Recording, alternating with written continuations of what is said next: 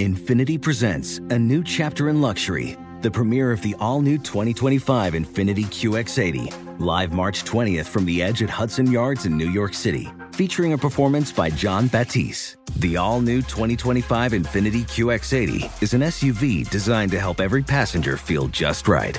Be the first to see it March 20th at 7 p.m. Eastern, only on iHeartRadio's YouTube channel. Save the date at new-QX80.com. Don't miss it. 2025 QX80 coming this summer. Whether it's your first time betting or you've been gambling for years, have a plan and know the game. Be aware of the rules and odds before you gamble. Set a budget and never gamble with money you can't afford to lose. Take a break and consider teaming up with trusted friends to help you stick to your budget. Remember, if you or a loved one has a gambling problem, call 1-800-GAMBLER 24/7 or go to helpmygamblingproblem.org for free confidential services.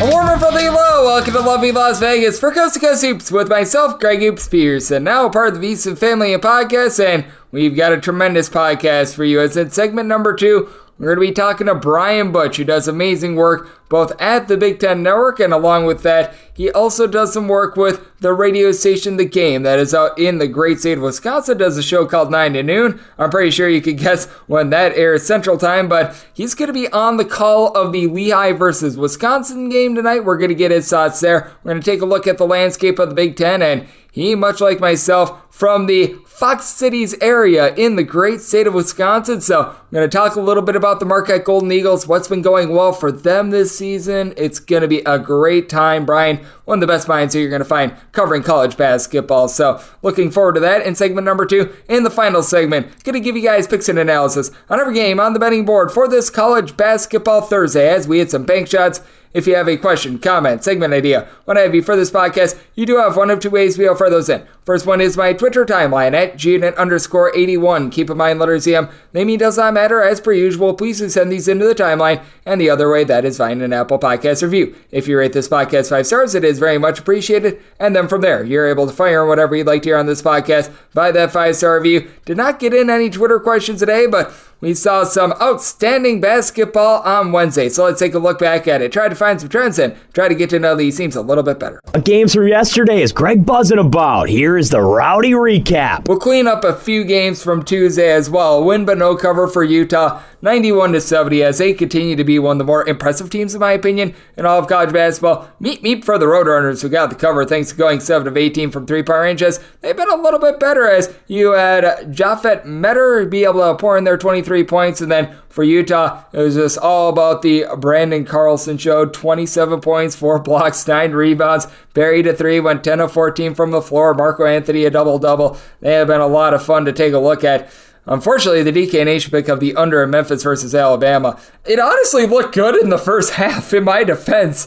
And then both teams scored 55 points in the second half. Memphis lost, but got a very gritty cover in this one, 91-88. One that I felt Memphis felt like the right side all throughout. Alabama went 10 of 27 from 3 with Brandon Miller, a nice display, 24 points, 5 assists, 8 rebounds. And for Memphis, they covered this game despite going just 1 of 12 from three-point range. That's because they won their turnover battle by a count of 19-10 as Kendrick Davis, 30 points, 5 assists. He was very, very impressive in this one. Boise State, even without some of their cogs, they were able to take down New Orleans by a count of 91-50. Marcus Shaver was out full, but team went 10 of 24 from three-point range in New Orleans. Just a team that you're able to bet the over with, but been a sad display in college basketball the last few years. And Arizona, they took down Texas A&M Corpus Christi by a count of 99-61. Another sizzler for Arizona in this one as they went 15 of 27 from three-point range with Azuolas Sabella chipping in their 20 points,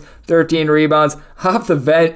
Off the bench, you got 16 points as well out of Henry Vassar, and, well, that was just complete domination. Then you saw Cal Poly leading throughout much of the game against Washington before Washington was finally able to get their act together towards the back half of the game. Washington, they get it done, but no cover by kind of 74-68 as it's all about Keon Brooks bailing out Washington in this game. 30 points as Washington actually lost the rebound battle by a count of 35-30 as Cal Poly had 16 offensive rebounds for this game. Alamami Karama had 10 points, 7 rebounds. I like his overall game. And for Cal Poly, they went 8 of 22 from three-point range, while Washington went 6 of 18 from distance, and Cal Poly only 10 turnovers to Washington's 8. So that's what we saw from the back half on Tuesday. I'll have to polish up some of the Wednesday games as well on the show tomorrow, just because of Greg Peterson experience. That airs from midnight Pacific to 3 Eastern time. And as I do this, Louisville, a very rare lead. They are currently leading Western Kentucky. This is probably going to change by the time you hear this, by a count of 28-24, as Western Kentucky actually got up very early in this game, but it's been all about El Ellis, who's got 13 points in the first 14 minutes of this game, and that's probably how Louisville's going to need to win a lot of these games, so we shall see what happens there. If you had the under in Louisiana Tech versus Stone Cold Stephen F. Austin, that's a prayers to you there, as it was Stone Cold Stephen F. Austin who got the road win by a count of 80-79, and a side that I felt like was really the right one in this game, as the game came to a very screeching halt in this one. It was tied at like 65-65 for an eon, and then for Stephen F. Austin, they were able to persevere because they went 14 of 32 from three-point range, with Latrell Jostle going 5-11 from the outside. You also had off the bench 34 points for Stephen F. Austin off of just 2 players, A.J. Custine along with Kyle Heyman. They combined for 34 points off the bench. Meanwhile, for Louisiana Tech, they go 4 of 20 from three-point range, and they lose despite the fact that Stephen F. Austin lost the turnover battle by a count of 28-17. Stetson close but no cigar in their upset bid of College of Charleston, 65-60. Charleston able to escape in this one, as Charleston, they did a solid job winning the offensive rebound battle by a count of 13-6, but for Stetson, they did a good job being able to get this game at their tempo, as for Stetson, they turned the ball over 12 times, but they were able to have some okay shooting in this one. 8 of 19 from three-point range. Charleston, meanwhile, they went 10 of 32 from distance. Charleston could not get out, make this game super-duper up-tempo. That kept Stetson very alive and kicking in this one. You also did see Akron get a nice winning cover over Wright State. Wright State, not the right side, as they lose by a count of 66-54, as for Akron, they once again got their tempo in this game, as Xavier Castaneda, 19 points, 6 boards, goes 2 of 6 from 3, and Enrique Freeman down low, 15 boards. So he was able to do a nice job on that one. VCU, another non-cover for them. If you're looking at teams that, well, they have been not making you money this year, VCU is towards the top of the list, 70-62. And this is a Radford team that legitimately has been a good cover team all season long. As a matter of fact, for Radford, they were leading with about 11 minutes remaining in this game. So had you not gotten there with, in a lot of places, about 10 points, some places a little bit more, some places a little bit less, that would have been a little bit grody, as for VCU, it doomed them in this game. The fact that they had 25 turnovers, Radford had 17 of their own, but hard to cover a game in which you're laying 10 when you turn the ball over 25 times. So VCU was able to go 23 of 31 at the free throw line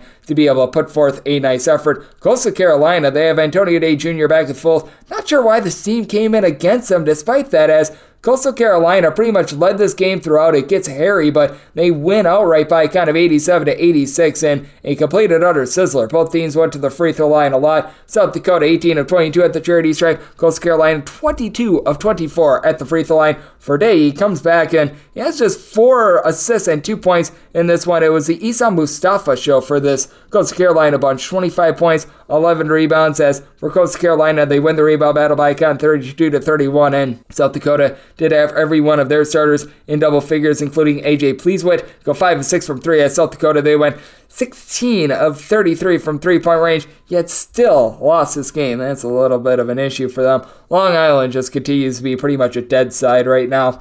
Albany takes them down 76 of 59, as Long Island in this game, 18 turnovers. Albany did have 19 of their own, but for Albany, they go 20 of 25 at the free throw line. And Long Island, 10 of 21 at the free throw line. That determined the cover. Drexel, it was a not-so-great display from them, as they started out this game with a whopping 17 points in the first 28 minutes, and they very nearly covered this game. They were actually down, I believe it was like 11 points with 3 minutes remaining before Seton Hall was able to go on a mini run to get the cover, 66-49, as Drexel shoots 27% from the floor. Seton Hall, meanwhile, they were able to do a solid job getting the free throw line, 15 of 19 at the charity stripe, and Seton Hall has been playing ugly games. They lose their turnover battle 15-14, and they did a solid job on glass, winning that by a count of 44-37, but Drexel Perry said he shots they are able to get within the number on that one. If you had UAB laying 16, I feel for you here. UAB up 21 points with about 90 seconds remaining, and then South Carolina played defense for the final 90 seconds and got a late three from Meechie Johnson to be able to cut the cover by a count of 84-70, and we've been seeing a lot of these this season. KJ Buffin, 25 points, 8 rebounds. Very solid work for UAB. And then for South Carolina, Gigi Jackson, 20 points, pair of blocks. He did turn the ball over 5 times, but Meechie Johnson with his late three, and he had 7 assists to 1 turnover in this game to be able to get that cover, though. UAB, obviously, a very solid win. This was very solid. Florida just completely dump trucked Ohio, 82-48. For Ohio, they got completely pounded on the glass, losing that battle 39-26. Colin Castleton, he had just 8 of those rebounds, as it was the Alex Fudge show. 13 points, 10 rebounds. He puts up a double-double. And for Florida, they were able to get off the bench a 4 of 7 3-point shooting performance out of Kawasi, hopefully I'm saying that correctly, Reeves, as he was able to throw in their 20 points. As for Florida, just great effort. Meanwhile, for Ohio, they went 16 of 51 from the floor. Just a defensive clinic from Florida in that one. Central Florida, with perhaps one of the most dominating starts that you're ever going to find. They were up 21-0 on Ole Miss, and Ole Miss actually made this a game. It was a 4-point affair with about 10 minutes remaining, but Central Florida goes on the road. They get the win by a count of 72-61. For Ole Miss, they were just doomed in by early turnovers. Ole Miss loses the turnover battle by a count of 15-11, and CJ Kelly really had things going on for Central Florida. 20 points, 8 rebounds. He goes 3 of 4 from 3, and then Taylor Hendricks, 17 points, 7 rebounds, 3 blocks. He looked very good for the Central Florida team, so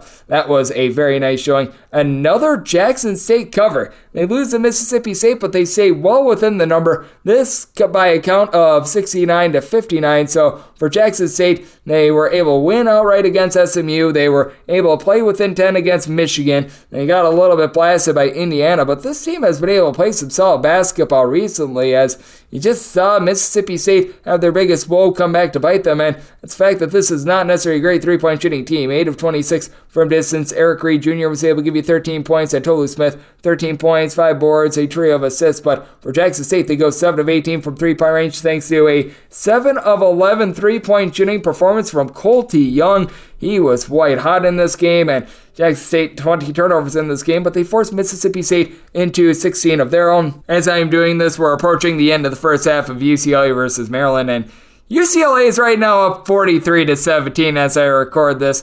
Needless to say, what is right now in doubt is the total, as Maryland has gotten just completely pooped on in this game. And for Maryland, they don't have a single guy with more than 4 points as I record this. Meanwhile, for UCLA, the duo of Jaime Jaquez and Jalen Clark, they combined 26 points and 7 steals in the first half, as Maryland 12 turnovers to UCLA's 1. It is now 47-17. This is just complete and utter domination. A Maryland team that has gotten off to a nice start to begin the season, all of a sudden looking very, very wobbly on offense. They're in danger of not being able to get to 60 points for the 3rd straight game, and the defense is right now really letting them down. So, not a great sign there. Appalachian State looking like a pesky team. They don't get the win, but they get a cover against Wake Forest, as Wake Forest barely closes this one out. 67-66, as for Appalachian State, they shoot 52.5% from the floor, 29-55 overall, as you're able to have CJ Hundley down low, pulling their 10 rebounds. It was 18 points out of Christopher Mantis, who has been averaging 7 points per contest. That really kept this team live, but for Wake Forest, they pull it out in the end thanks to Austin Carr delivering 20 points, 5 rebounds, and going 3 of 5 from 3, as Wake Forest 7 of 17 from 3-point range to be able to get that outright win, though they don't get the cover, and it's been one of your best cover teams in all of college basketball. Now 7-1 against the spread, and this is another money line winner. Queens NC, they take down Eastern Tennessee State by a count of 78-75, and for Queens NC, they actually did this without Gavin Rains, their top rebounder, as with Rains out of the fold, Jaden Turner took over the reins down low. 10 rebounds, 6 assists for him. Queens NC, they go 13 of 36 from 3. East Tennessee State, they go 10 of 24. But for East Tennessee State, they lost the battle on glass. 42-31, big difference maker. Queens NC now 9-2 straight up. They continue to be a big giant money maker for you right now, as I'm bringing up some of these teams that have been fades. VCU with their non-cover on Wednesday, they fall to 1-9-1 against the spread, so that's not great. And Northern Kentucky, they have been a team that has not been able to make you any money either. Eastern Kentucky, they were about a 7-point underdog on the close. They're able to cover 64-61 as Northern Kentucky now, in terms of against the spread record, 2-8. That's not too terrific, as for Northern Kentucky, they just weren't able to hit shots in this game, as they went 8 of 24 from three-point range. Meanwhile, Eastern Kentucky, they go 8 of 16 from distance in a game that really did get slowed down. Northern Kentucky really got their style. Xavier Rhodes, he was able to bail out this Northern Kentucky team. He was able to put up 19 points, and for Eastern Kentucky, 23 points out of Devontae Blanton. He's able to get them to the window. By the way, for Akron, their cover against Wright State, that puts them to 2-7 against the spread thus far this season. So those are some of the teams that have been hot and cold. And if you're taking a look at the game of college basketball and what we've all gotten this season in terms of trends, home underdogs, they continue to be very profitable. 228, 186, and 7 against the spread. That's a little bit over 55%. And home teams as a whole, 846, 797, and 26 against the spread. That is a 51.5% hit rate. And you're looking at overs and unders. We've seen about 51% of games go under, 841 unders, 812 overs, and about 20 or so pushes thrown in there as well. And if you're looking at the last 7 days in college basketball, we have been noticing more overs, 128 overs to 120 unders, with a few games from Wednesday pending. And the home underdogs, they've been a little bit more bare here in the last 7 days, 33, 33, and 1 against the spread. So a 50-50 split. That's what we're seeing in college basketball right now, and that's what we got on late Tuesday/Wednesday. Now coming up next, let's take a look at some Big Ten basketball along with Marquette and get a preview of Lehigh versus Wisconsin with Brian Butch of the Big Ten Network. That's up next right here on Coast to Coast Hoops with myself, Greg Hoops Peterson, now a part of the VC Family Podcast. Hey guys, this is Matt Jones, Drew Franklin from the Fade This podcast. We got a great episode coming up, picks in all the sports, football, basketball, we do them all, but here's a preview of this week's episode. Nothing to do with anyone personally, but Creighton is the team every year that the nerds, the basketball nerds, they're like, it's Creighton, watch Creighton. They play, and I'm like, I don't want to watch Creighton because I agree with Shannon the dude today. Creighton's never going to win anything. Stop talking to me about Creighton. They're not the Big East tournament. They could, maybe they win the Big East tournament, but it'll only be luck. But they're always like, a sleeper team that cool. Like that guy who I told you had 8 title teams. One of his title teams was Creighton is not winning the national championship. I don't have them doing that. That's why do we all have to act like Creighton is a good team? Creighton's like the band they all say you should know if you really knew bands. And then they're never at any of the yeah, exactly. And it comes time for the Grammys, and they lose out to, Lil Durk. And you're like, see, I knew Lil Durk was better. Why are you telling me? See the whole time. And this episode was brought to you in partnership with DraftKings. To hear more, listen and subscribe to Fade This on iHeartRadio or wherever you listen to podcasts. Witness the dawning of a new era in automotive luxury with a reveal unlike any other as Infiniti presents a new chapter in luxury, the premiere of the all-new 2025 Infiniti QX80. Join us March 20th live from the Edge at Hudson Yards in New York City, featuring an unforgettable performance by Grammy and Academy Award-winning singer, songwriter, and composer, Jon Batiste. The all-new Infiniti QX80 is unlike any luxury SUV you've ever seen. Smart enough to anticipate your needs, even before you do. Every line, curve, and detail was thoughtfully crafted, so everything for every passenger feels just right. Don't miss it. Mark your calendars and be the first to see it March 20th at 7 p.m. Eastern, only on iHeartRadio's YouTube channel. Save the date at new-QX80.com. 2025 QX80 coming this summer. Witness the dawning of a new era in automotive luxury with a reveal unlike any other as Infiniti presents a new chapter in luxury, the premiere of the all-new 2025 Infiniti QX80. Join us March 20th live from the Edge at Hudson Yards in New York City, featuring an unforgettable performance by Grammy and Academy Award-winning singer, songwriter, and composer, Jon Batiste. The all-new Infiniti QX80 is unlike any luxury SUV you've ever seen. Smart enough to anticipate your needs, even before you do. Every line, curve, and detail was thoughtfully crafted, so everything for every passenger feels just right. Don't miss it. Mark your calendars and be the first to see it March 20th at 7 p.m. Eastern, only on iHeartRadio's YouTube channel. Save the date at new-QX80.com. 2025 QX80 coming this summer.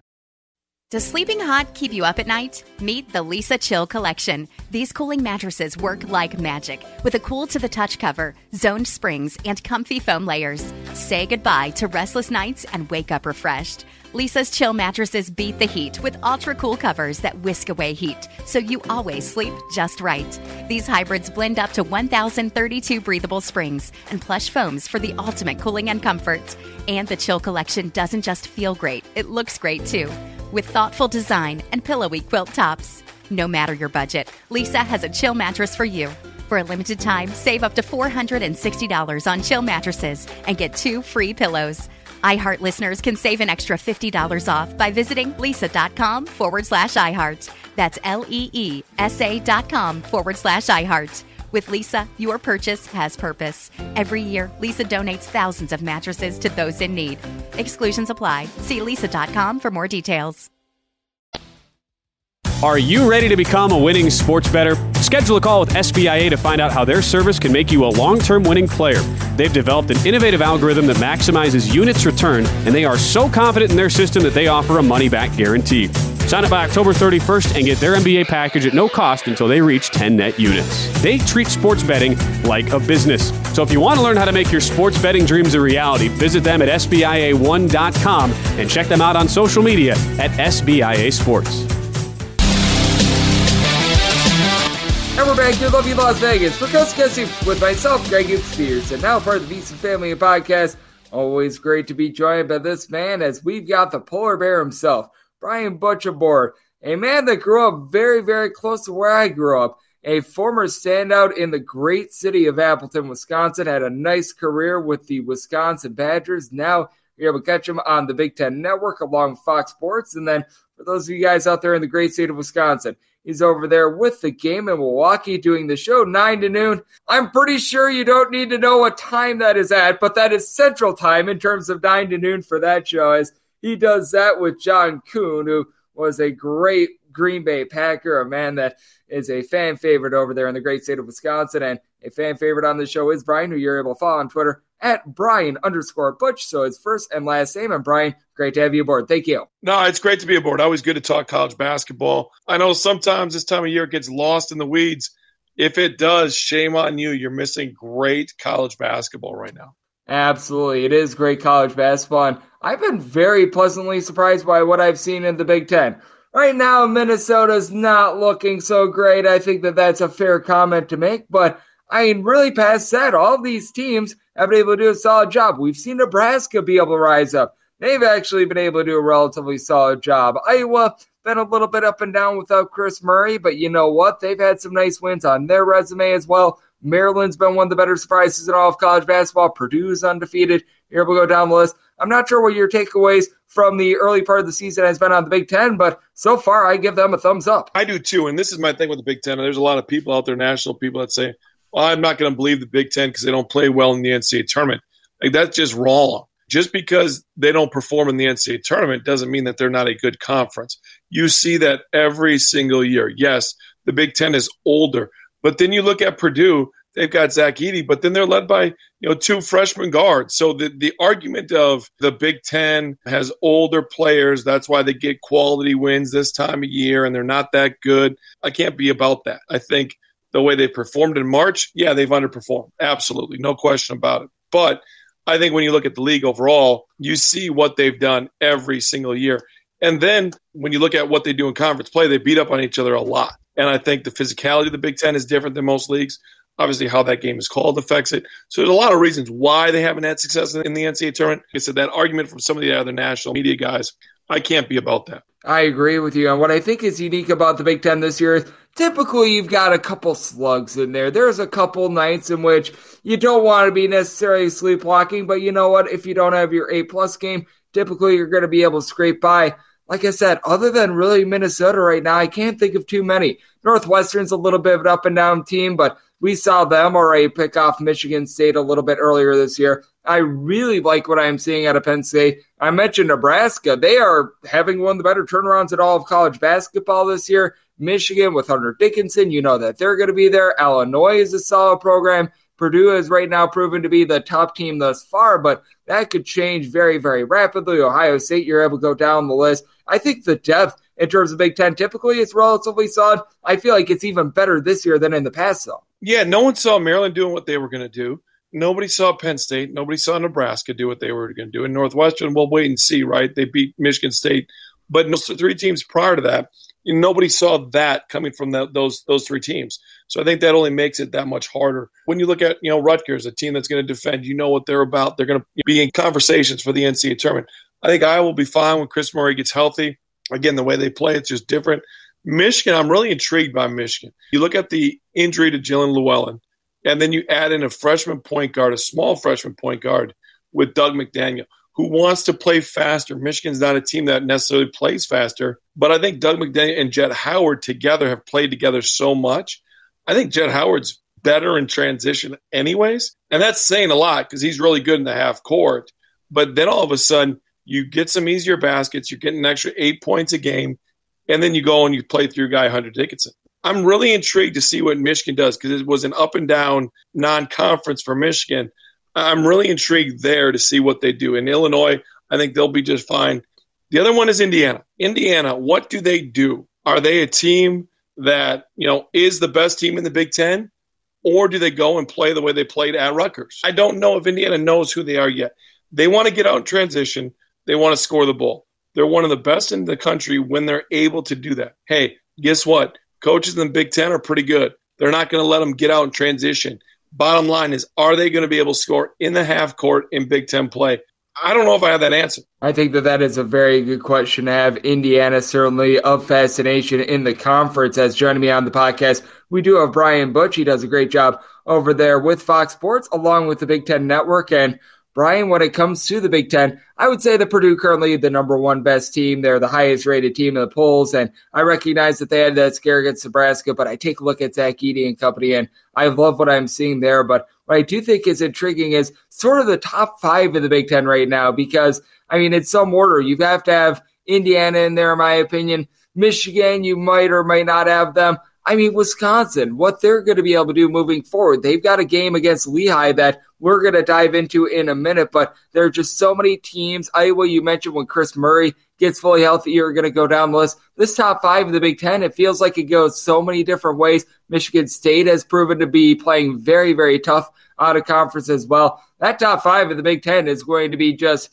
a war for all these teams trying to be able to crack it because I think that it could go to 10 different teams at this point. I think you've got Purdue, Indiana, Illinois, Wisconsin, and then it's, do you throw Maryland, Ohio State, Michigan State, all these teams in there. It's going to be really interesting, and it's what makes the league so great. And we mentioned it with Wisconsin. They are going to be playing against Lehigh, and from my side of things right now, we're seeing Wisconsin as a 23-point favorite. Would be a massive shocker if they do anything other than win convincingly. But give me your breakdown of this game because with Wisconsin, really love what I've seen out of Tyler Wall, but what has really been intriguing this year and something that has been unexpected, Connor Esigian.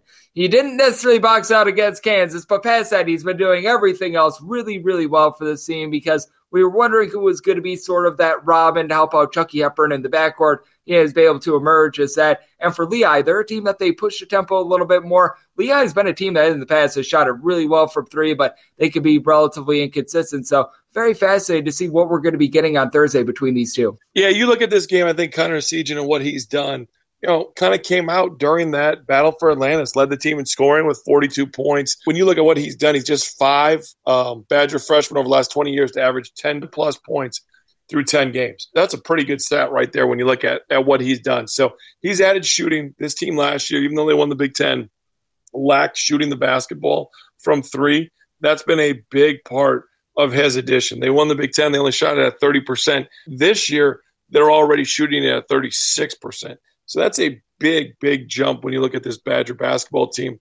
Here's a guy, though, that I'd like to talk about a little bit more. I think Chucky Hepburn, he's playing better. Max Klesman's been really good. Tyler Wall, we know. But I think if Wisconsin's going to win a Big Ten championship, it's going to be based on Steven Kroll again. He leads the team with 7 assists per game. He's a guy that is able to find others, and he's getting better on the post. So now teams need to figure out, do we double the post and let shooters open? They already doubled Tyler Wall because Tyler Wall is one of the best low post players in the Big Ten. If the Badgers have 2 low post players in the Big Ten that they've got to double, watch out. Because Wisconsin is one of the better cutting teams. They understand exactly the way they should play off of the ball when the ball's in the post. It's one of those things they drill all the time. So that, to me, is a guy that with his development, I think Wisconsin will be in play for a Big Ten championship because of that. You talk about the bigs, Trace Jackson Davis, Zach Edey, like somebody's going to have to stop those guys. Steven Kroll has to be that guy. He can pull them out from the paint. So there's a lot of different ways that he can do to kind of give different matchups to the other bigs in the league. I think that that's such a good point that you bring up with Kroll as well, because he does a nice job down low and he's able to provide a little bit more rebounding along with Tyler Wall. And if the Badgers are able to control the glass, because we know that this team is going to be very smart with it, they're going to run the shot clock. They aren't going to create stupid mistakes and turn the ball over. That is absolutely massive for them, just being able to take control of the game. So I think that that's such a good point and really something to highlight. As joining me on the podcast, we do have Brian Butch, and we've already talked about one major team in the state of Wisconsin. As we know, there's UW Green Bay along with UW Milwaukee. And boy, UW Green Bay has fallen on some tough times. But with that said, a team that has not fallen on such tough times, I want to get your thoughts on Marquette, because with Marquette, I'll be honest with you, I didn't know what to expect because they really didn't hit the transfer portal. I felt, man, they could maybe use a piece or two, but the guys that Shaka Smart was really relying upon to make that year 1 to year 2 jump, they've been able to do so. One of the most impressive halves of basketball I've seen from any team this year is when they went up against Baylor, forced Baylor to 16 turnovers, completely boat raced them in that game. And for Marquette, I think that they've been one of the more pleasant surprises in all of college basketball. I certainly wouldn't put them number 1, heck, even in their own conference, because UConn has been so dominant. But I take a look at this Marquette team, and they've been a very pleasant surprise and a team that I think can make some noise on the national landscape. There's no question about it. When you play this way that Shaka wants to play, you make other teams very uncomfortable. In life, we want space. They take away space. In life, you want time. They take away time. Right? In life, you want comfort. They take away comfort. Like all those things they take away. And I think what they've done is they've gotten guys to buy in. I was a little surprised they didn't get anybody in the transfer portal. I actually had their first game against Radford. I asked Shaka about that, and Shaka said, Justin Lewis declaring so late really put us behind the 8 ball in that situation. Now, we were fine. We felt comfortable, but we would have probably liked to try to go get somebody. However, it didn't work out, and we like what we have. Well, yeah, Osa Iguodala has done a great job as being that big that's been able to kind of stretch the floor. A lot of DHOs with him, get different guys involved. Cam Jones, like they're so young. And I think that's the exciting part about Marquette. Shaka has done a great job of getting them to buy in the way that he wants to play. And then because of that, now it's opened up so many different opportunities. And like you said, that Baylor game I think is really good. But then you look at, to me, the most impressive game was Notre Dame. That's on the road against an ACC team, and they Big East them. Mike Bray even said that is a Big East team, and I mean that in a good way. They were physical. They pushed us around.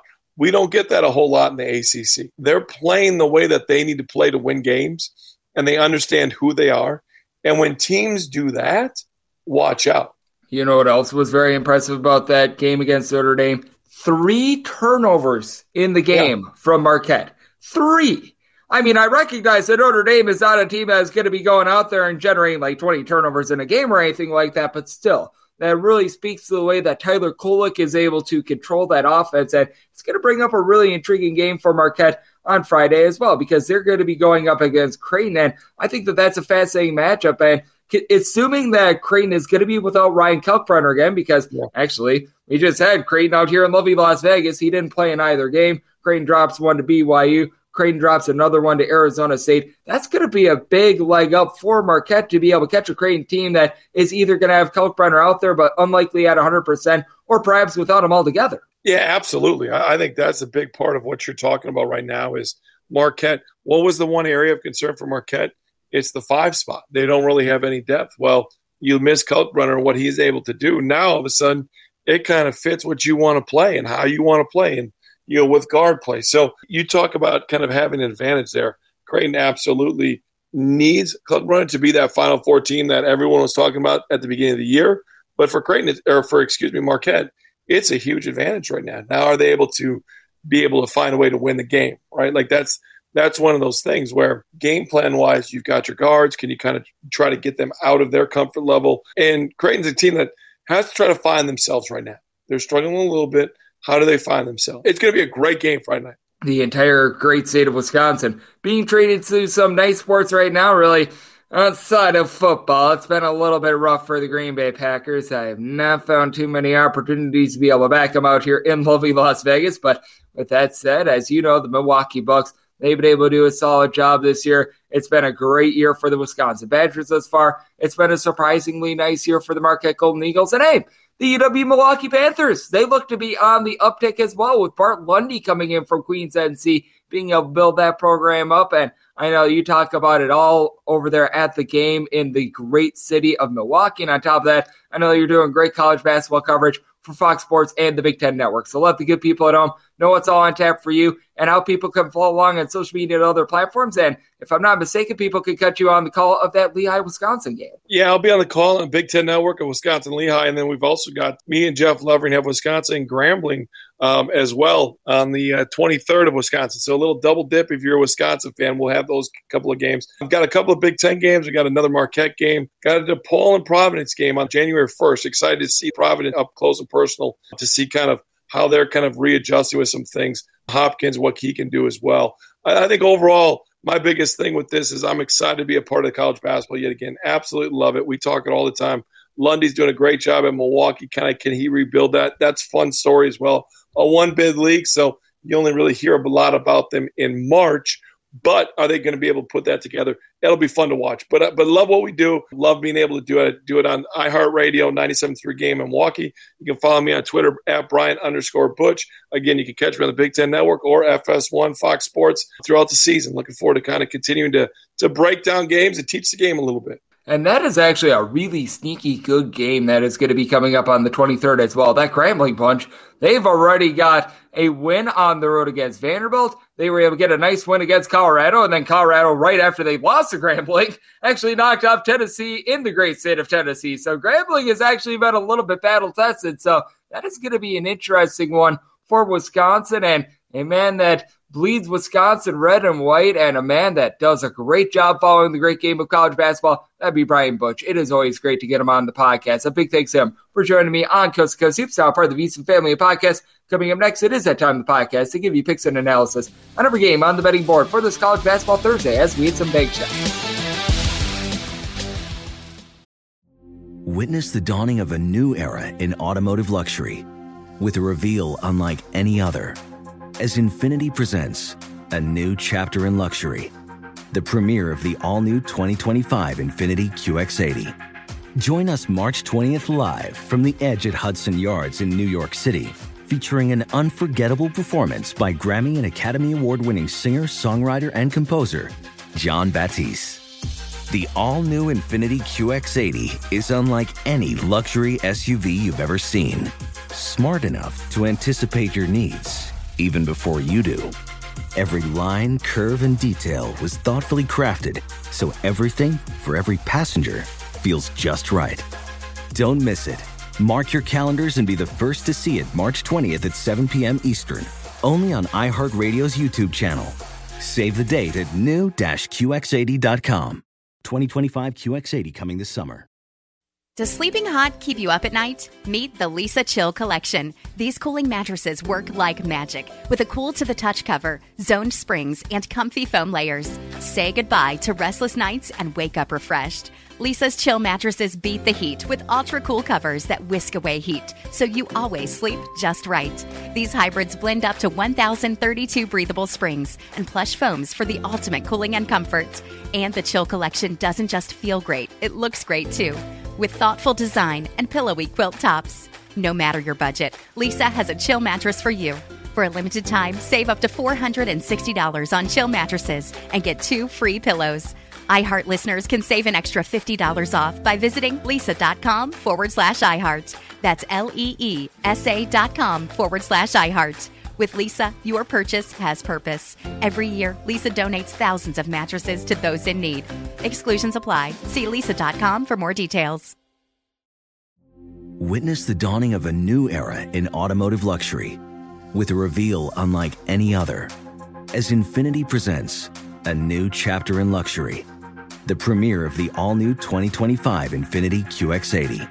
Join us March 20th live from the Edge at Hudson Yards in New York City, featuring an unforgettable performance by Grammy and Academy Award-winning singer, songwriter, and composer, Jon Batiste. The all-new Infiniti QX80 is unlike any luxury SUV you've ever seen. Smart enough to anticipate your needs, even before you do.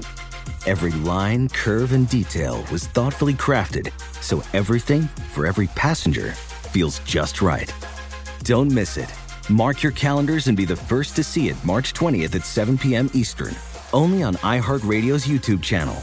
Save the date at new-QX80.com.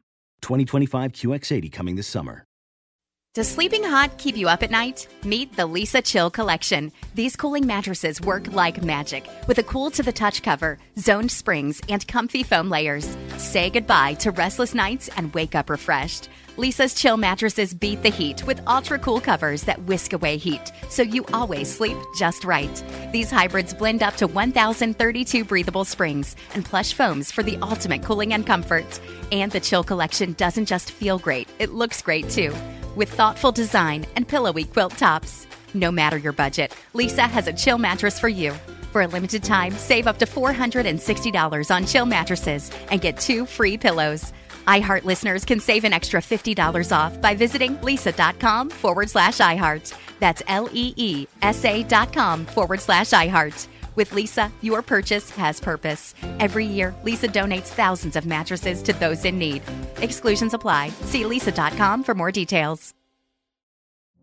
Witness the dawning of a new era in automotive luxury with a reveal unlike any other as Infiniti presents a new chapter in luxury, the premiere of the all-new 2025 Infiniti QX80. Join us March 20th live from the Edge at Hudson Yards in New York City, featuring an unforgettable performance by Grammy and Academy Award-winning singer, songwriter, and composer, Jon Batiste. The all-new Infiniti QX80 is unlike any luxury SUV you've ever seen. Smart enough to anticipate your needs, even before you do.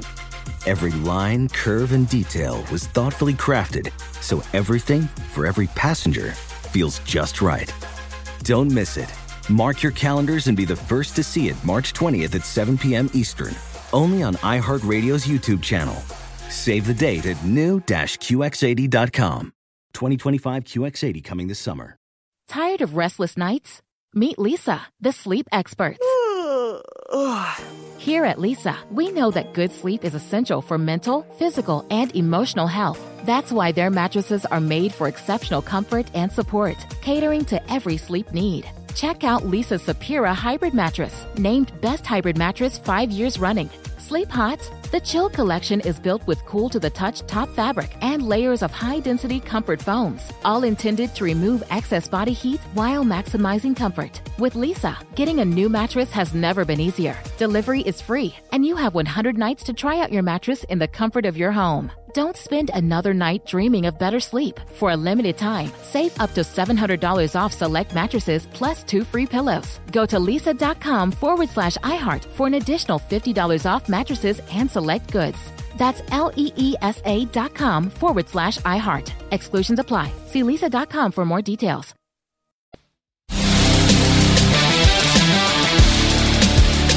And we're back here in lovely Las Vegas for Gus with myself, Greg Hoops Spears, and now part of the VSiN Family Podcast. It's always a pleasure to get Brian Butch aboard. He does amazing work over there at the Big Ten Network. He also does a nice job over there with the game out in Milwaukee doing the show 9 to noon. As you can imagine, the show airs from 9 to noon, but absolutely tremendous guy. A man that actually grew up very, very close to where I grew up out there in the Appleton, Wisconsin area. It is always a pleasure to get him aboard, and also does some work with Fox Sports as well. Big thanks to him for joining me in the last segment. Now it is that time of the podcast. I give you picks and analysis on every game on the betting board for this college basketball Thursday as we hit some bank shots. Most financial establishments close at a certain time, but not here. It is time for a side and total on every game on today's betting board bank shots.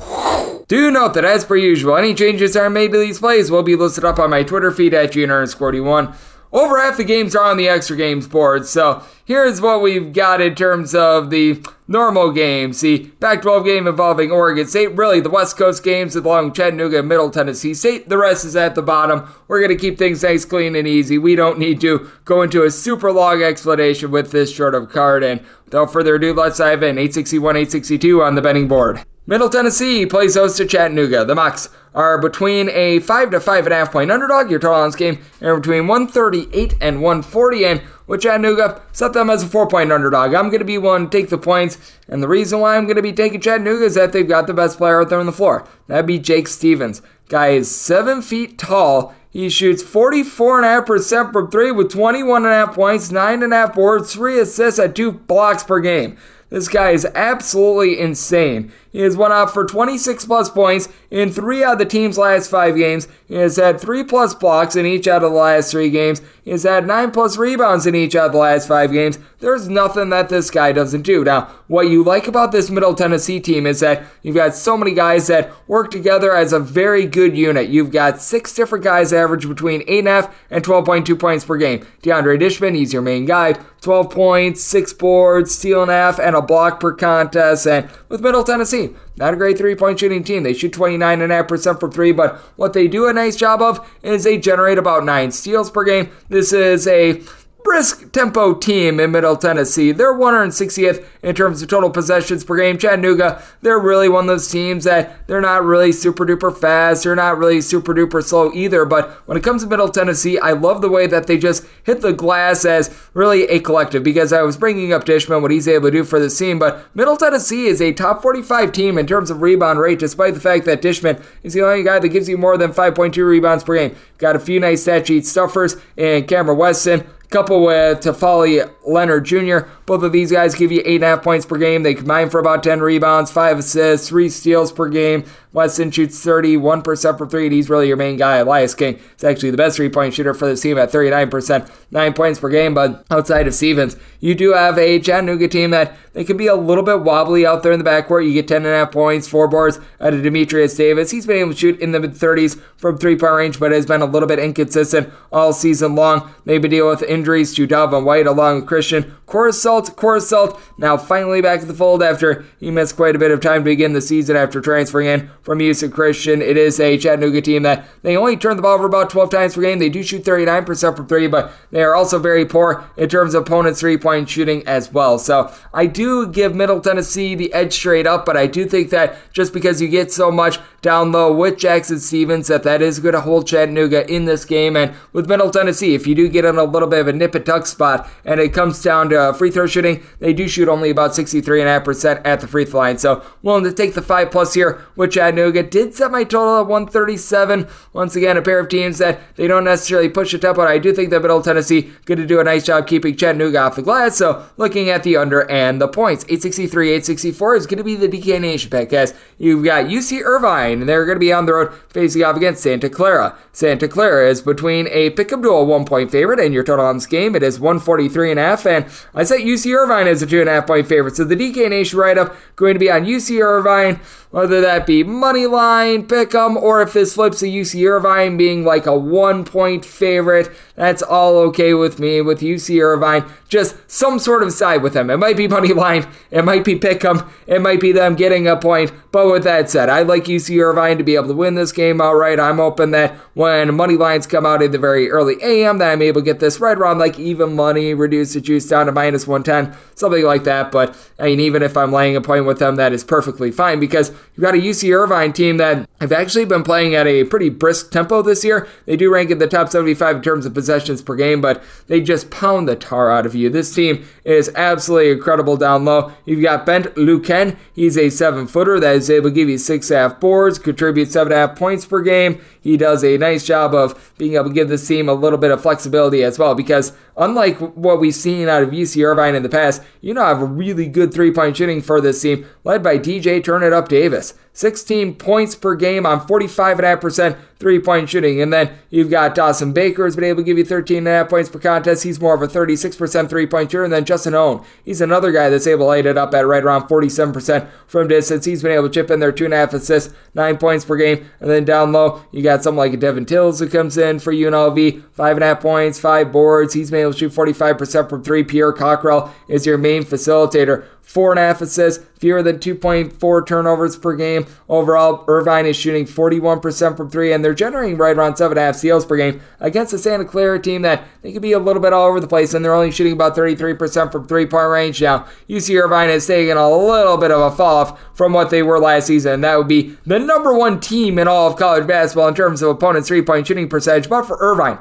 they're still a top 60 team in all of college basketball in terms of points allowed on a per possession basis. And if you look at them just in road games, this is a UC Irvine team that they do rank in the top 15 still nationally in terms of points allowed on a per possession basis, as you do have Braden Posmeski for the Santa Clara team. He's able to give you 19 points, 9 boards, 3 assists, 2.5 steals per game, shooting 37% from 3-point range for a Santa Clara team that they look to push the tempo as well. They're in the top 80 in terms of possessions per game, but they turn the ball over 13.5 times per game. You've had Keyshawn Justice contribute 12 points, 4 boards, 3 assists, good versatility there, but Carlos Marshall Jr., the transfer from Tennessee State, being out, that hurts this team. You're able to get about 6.5 rebounds per game out of Parker Braun along Jaden Bediako. These guys have been solid, and Braun is able to give you some facilitation as well, but I do think that for UC Irvine, just their interchangeable parts and the way that this backcourt has been able to step up makes them the better team in their sortie. So the DK Nation pick, that is going to be on the money line / a very, very slight favorite underdog spot here for UC Irvine. And when it comes to this total, I did set it at a 141.5. You've got two teams that like to push the tempo, but UC Irvine, one of the most supreme defenses in all of college basketball. So DK Nation pick is going to be on UC Irvine, and I'm taking a look at this total under 865, 866 is the last game on the normal Las Vegas betting board before we hit the extra games, and that'd be Seattle. They're going to be on the road going up against Oregon State. Oregon State is between a pickup to a 1-point favorite, and your total on this game is anywhere between 137 and 138.5, and with Seattle, I did set them as a 3-point favorite, so this is going to be another spot in which I'm going to be taking a look at a Seattle money line. With Oregon State, give credit where credit is due. They have been much more competitive than I thought that they were going to be this year, and a big reason why is their freshman guard in Jordan Pope. 14.5 points, 3.5 assists per game, shooting 35.5% from 3-point range, but we got an Oregon team that around them, they just don't have a lot down low. Dimitri Rooney has been able to give you 5.5 rebounds per game. I'd like to see a little bit more there, although I will say for Rooney, he's been able to shoot 44% from 3. That's big for a bunch that shoot about 30.5% from 3-point range, but what is really doing in Oregon State right now is the turnovers. A little bit over 14 turnovers per game, and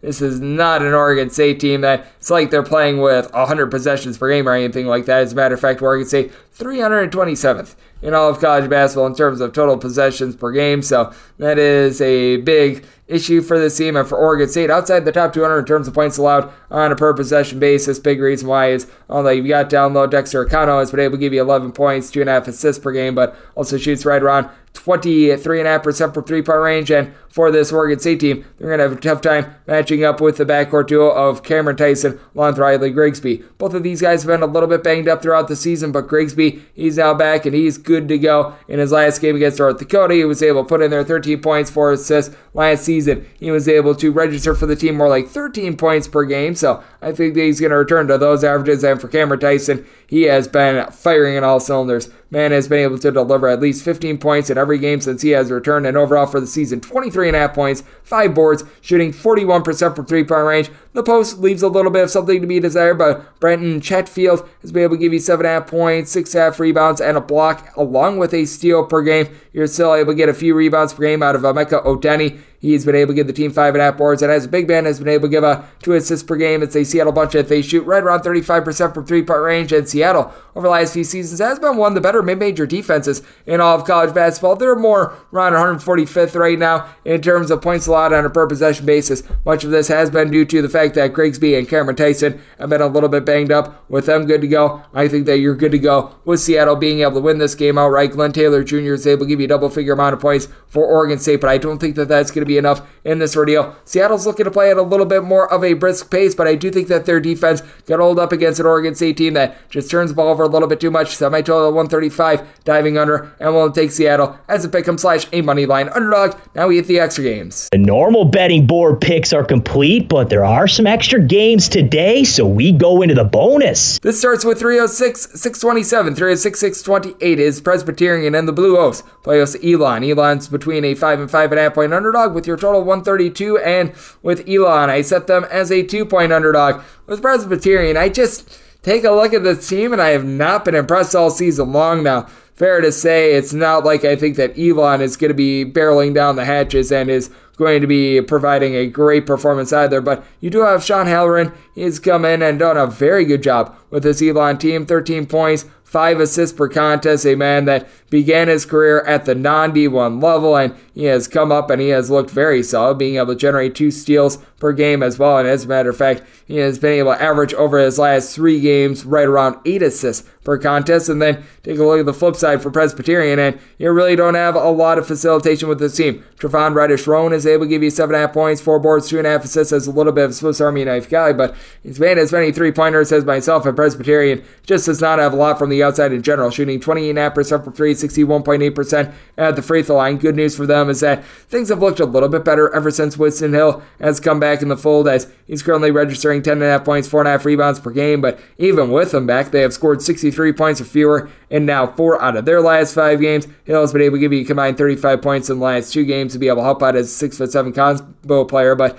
I mean, Crosby James is probably your best guard right now. 10.5 points per game, shooting 32% from 3-point range, but able to get about 5 rebounds and 6.5 points per game out of Terrell Art Jr. So really leaving a lot to be desired. You don't necessarily have a ton down low for Elon as well. Torrance Watson, when he's been out there, has been able to give you 10 points, 5 rebounds per game. Has been a little bit banged up. So he's probably going to be out of the fold in this game. I have personally rolled him out just because he's not played in the last 2 games. And the team has also been hurt by the DeAndre Smart injury, as well as he was averaging right around 4 boards and 9 points per game for the team as well, but should be able to get a little bit of something down low from Max McKinnon, who's been able to give you 5 boards, 10.5 points per game, has a little bit of stretchability, able to pop some threes, and over the last 3 games for the team, has been able to do a good job, averaging 8 rebounds and being able to supply about 15 points per game in that time span as well. Presbyterian just does not do enough to be able to warrant being this sort of a favorite, especially in what is going to be a 9 a.m. Pacific, noon Eastern time tip as well. I think both teams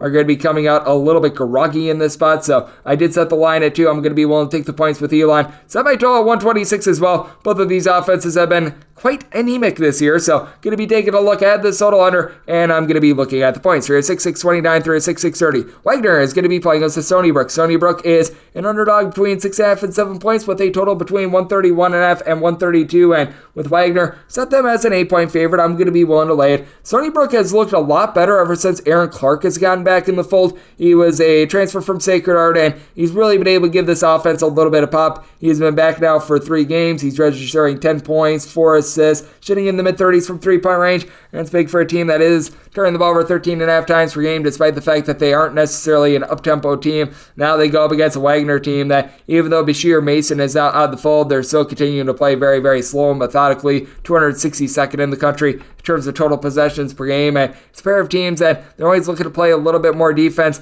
Stony Brook has really not played a lot of it. 318th in the country in terms of points allowed on a per possession basis. Not like Wagner's lighting the world on fire either, but they're more around 200th. And when it comes to this Stony Brook team, you don't have a lot down low. Frankie Policelli has been able to give you 11 points, 8.5 boards, and does shoot 38% from 3. It's a 6'7", a little bit of a combo player, but other than Tyler Stevenson, more main scorer with 15 points, 5.5 boards, and 37.5% three-point shooting. Don't have anyone else that's really giving you more than 4 rebounds per game, and I do think that Wagner going to be able to do a good job with Brandon Brown, 6'5", a little bit of an undersized combo player, doing a good job down low. 9 points, 8 boards, 2 assists, 2 steals. He's just been a stat sheet stuffer for this Wagner team. And then you've got Jabril Price-Noel, who has been able to do a good job giving you 8 points, 3.5 boards, good stretchability while being able to shoot 46.5% from 3. Now, Wagner shoots 59.5% of the free throw line. That could be a little bit of an issue, but I do think that Wagner's defense just good enough in general to be able to hold up in this spot, especially with what you've been able to get out of Jelani Hunt.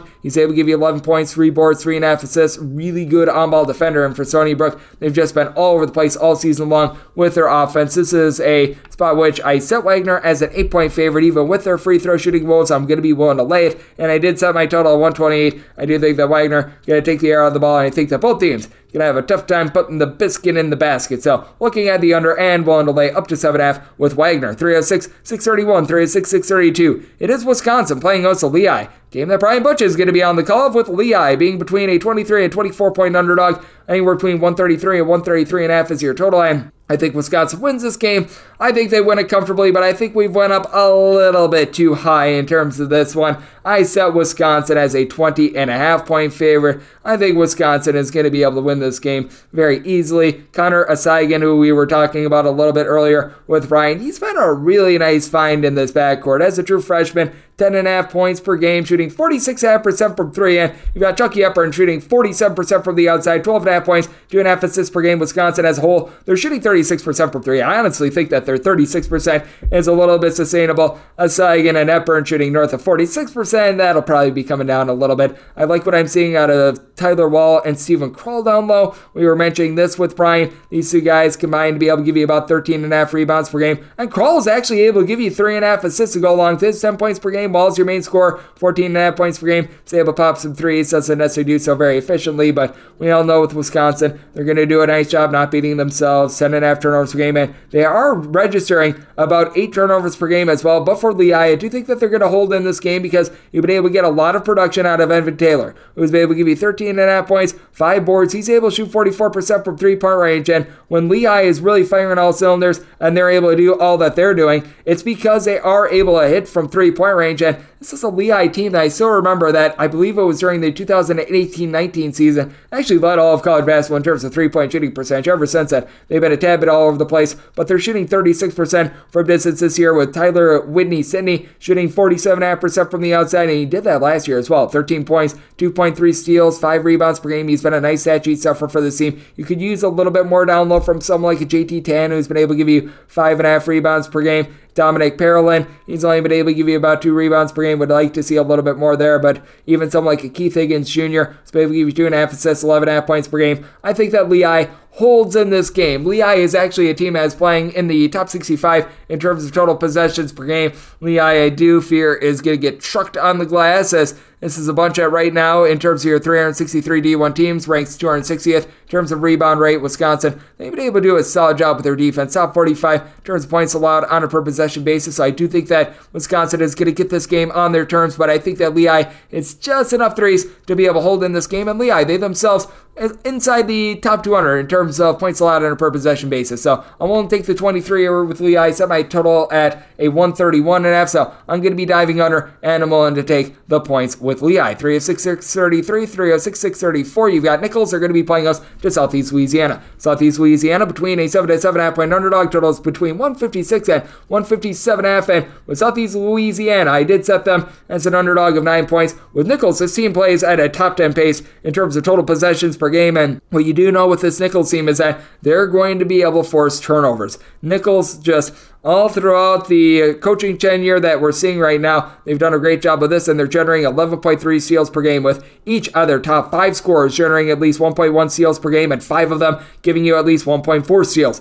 per contest. Micah Thomas, who comes in from Indiana State, he's shooting 40% for 3, 12 points, 4 assists, 1.4 steals per game. I absolutely love what he's been able to show for this team. Down low, your main guy has been Manny Littles, who's been able to give you 8.5 rebounds per game. He does a nice job clogging things up down low. Now, if you do have a fear with Nichols, it is the fact that they do turn the ball over right around 15 times per game. But Nichols, I know that 67% free throw shooting doesn't sound great, but they were actually in the bottom 5 in all of college basketball last season. They've taken some strides forward. And then you've got Latrell Jones. He has been Mr. Do-It-All for the team. 16 points, 5 boards, 1.6 steals per game, shooting 38% from 3-point range, 16 plus points in each of the team's last 4 games. I do think that they're going to force Southeast Louisiana into more turnovers than times that they're going to turn it over themselves, because for Southeast Louisiana, this team ranks in the bottom 50 nationally in terms of points allowed on a per possession basis. They only turn the ball over 12.5 times per game, but they really don't have much clear facilitating outside of Boogie Anderson. Boogie Anderson, who comes in from South Dakota, has been solid, 12 points, 4 assists per game. He doesn't shoot any threes, so he is able to generate about 2 steals per game. And then you do have Rocco Eastman in the backcourt as well. He's been able to shoot about 40% from 3, which is very surprising. He's never shot above 27% from distance prior to the season, but he had a little bit of an ailment going into the season. He's missed a few games. He's only been able to give the team a combined 12 points and 9 assists in the last 2 games, which a 9 assists is good until you realize that he also had 8 turnovers along that time as well. And for Southeast Louisiana, they've got one guy that's able to give you more than 4.7 rebounds per game, Marjorie McFarland, who's been able to do a solid job. 7.5 points, 7.5 boards, shoots 30% from 3-point range, and you've also got a 48% 3-point shooter in Madai Pasisis, who comes in from the country of France. So he's been able to give you a little bit there, but for Southeast Louisiana, you just see them give up points upon points. They get really just overrun in terms of their tempo. They actually gave up 80 points in their last game to Dayton. Now, they were actually able to score quite a bit against Dayton, but it is a very, very disappointing Dayton team to say the least, and I do expect very much an up and down battle. I mentioned the fact that Nichols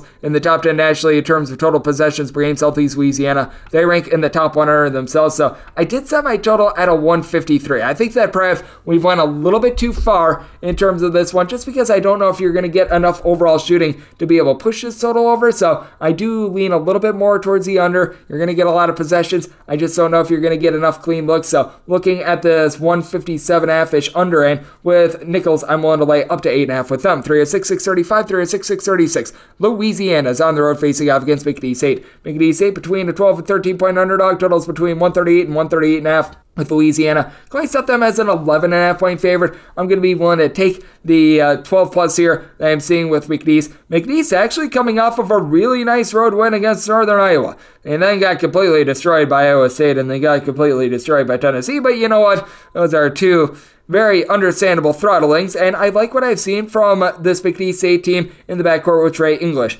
English is putting a little bit of English on what he's doing, shooting 35% from 3, 11 points, 3 assists, 1.8 steals per game. So he's been able to do a really good job on that front. Now, for Louisiana, they're going to have the hardest to guard guy out there on the court. That would be Jordan Brown, a former McDonald's All-American, averaging 19.5 points, 7 boards, stands right around 6'11", and he's able to pop some threes. And then you've got Kentrell Garnett, who shot 46% from 3 last season. He's shooting a sizzling 51.2% this year with 8.5 points per game. Greg Williams Jr., he's been able to give out 13.5 points per game, and it is a team that really knows their role with Louisiana. Like Themis Folks, he's come in and he has been a rock solid for this team after he spent some time at the non-D1 level. He's been able to give out nearly 6 assists per contest. Not a great 3-point shooter, but overall Louisiana, they are shooting 40.5% from 3. I do expect a little bit of regression there, but by and large, you do have some nice shooters for this team. But for McNeese, I do think that Christian Schulmate, he's not going to win the battle against Brown by any stretch of the imagination, but he can be a speed bump. 11 points, 10 boards, a steal per game. He shoots about 37% from 3-point range, and we're starting to see better backcourt play out of Jonathan Massey. Massey's been able to give you 9 points, 3 boards, pair of assists, a little bit over a steal per game.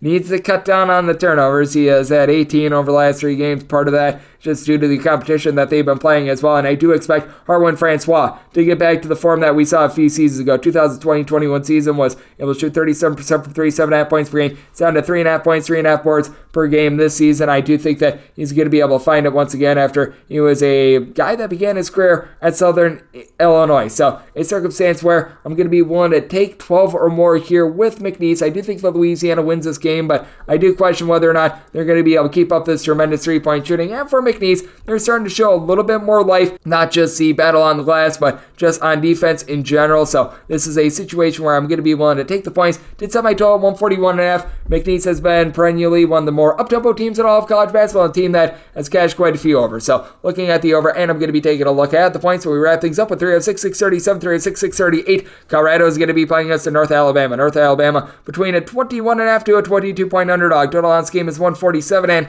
I did set my total at 145. Colorado has been playing at a pretty blistering pace thus far this season, but I do think that it is going to be slowed down just a little bit. I think a lot of it has to do with the overall play that they have been going up against, and we've seen it now that they've gone up against more real competition. They have been playing at 3 possessions per game, lower than their season average, so this is a spot in which I'm willing to go under, especially with North Alabama being a little bit of a Jekyll and Hyde three-point shooting team, because for North Alabama, you've got one guy that's really able to go up in Daniel Ortiz. He's given the team 13.5 points. He's shooting 47% from three-point range. He shot a really good clip last season as well. North Alabama, they are shooting as a collective 37% from the outside. I do think that they're going to see a little bit of regression. I recognize that Colorado, not necessarily just some stalwart on defense, but at the same time, Colorado is 63rd in the country in terms of points allowed on a per possession basis. It's very hard to travel up to Boulder as well, even if you have a few students on Christmas break. It is still a case in which you have all that travel to deal with, things like that. But I do think that North Alabama can cover north of 21 here. KJ Johnson is someone that comes in from Lipscomb to be able to give the team 10 points, 3 assists, shooting in the high 30s from three-point range. You've got a little bit down low in Damian Forrest as well. Forrest has been able to give you 6.5 boards.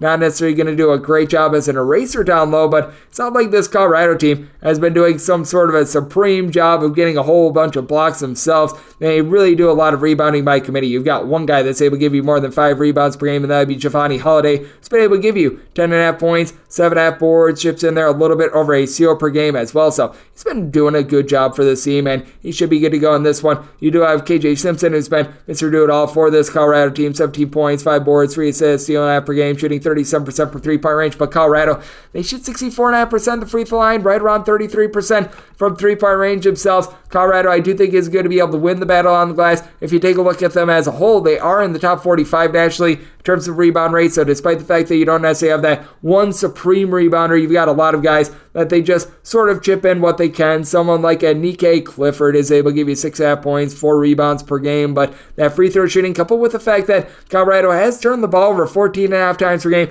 that is a little bit of an issue with me trying to lay this big of a number with Colorado. We've seen Colorado be a very streaky team all season long. I think Colorado wins this game and does it convincingly, but going to make my number 21. Now that we've got the hook on 21 and we're seeing some 22s, want to take the points with North Alabama. I think that this could be a little bit of a sloppier game as well, so set my total at 145, diving under as well. Now we're wrap things up for the Thursday edition of Coast to Coast Hoops, now part of the VSiN family of podcasts. A big thanks to Brian Butch of Big Ten Network for joining me in the last segment. If you do like hearing from this fine podcast, Coast to Coast Hoops, you're able to subscribe wherever you get your podcasts, Apple Podcasts, Google Play, Spotify, Stitcher, and TuneIn. If you've got a question, comment, segment idea, what have you for this podcast, you do have one of two ways we offer those in. First one is my Twitter timeline at Unit_D1. Keep in mind, letters EM, they mean does not matter. So as per usual, please do send these into the timeline. The other way is find an Apple Podcast review. If you rate this podcast 5 stars, it is very much appreciated. From there, you're able to fire on whatever you'd like to hear on this podcast via that 5-star review. I'm coming at you guys every single day throughout the college basketball season on this podcast. That means I'll be coming at you guys once again tomorrow. Thank you so much for tuning in.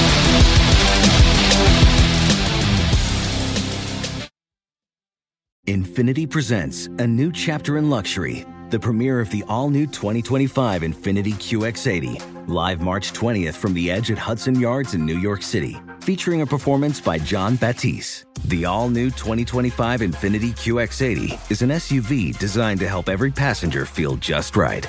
Be the first to see it March 20th at 7 p.m. Eastern, only on iHeartRadio's YouTube channel. Save the date at new-QX80.com. Don't miss it. 2025 QX80 coming this summer. Whether it's your first time betting or you've been gambling for years, have a plan and know the game. Be aware of the rules and odds before you gamble. Set a budget and never gamble with money you can't afford to lose. Take a break and consider teaming up with trusted friends to help you stick to your budget. Remember, if you or a loved one has a gambling problem, call 1-800-GAMBLER 24/7 or go to helpmygamblingproblem.org for free confidential services.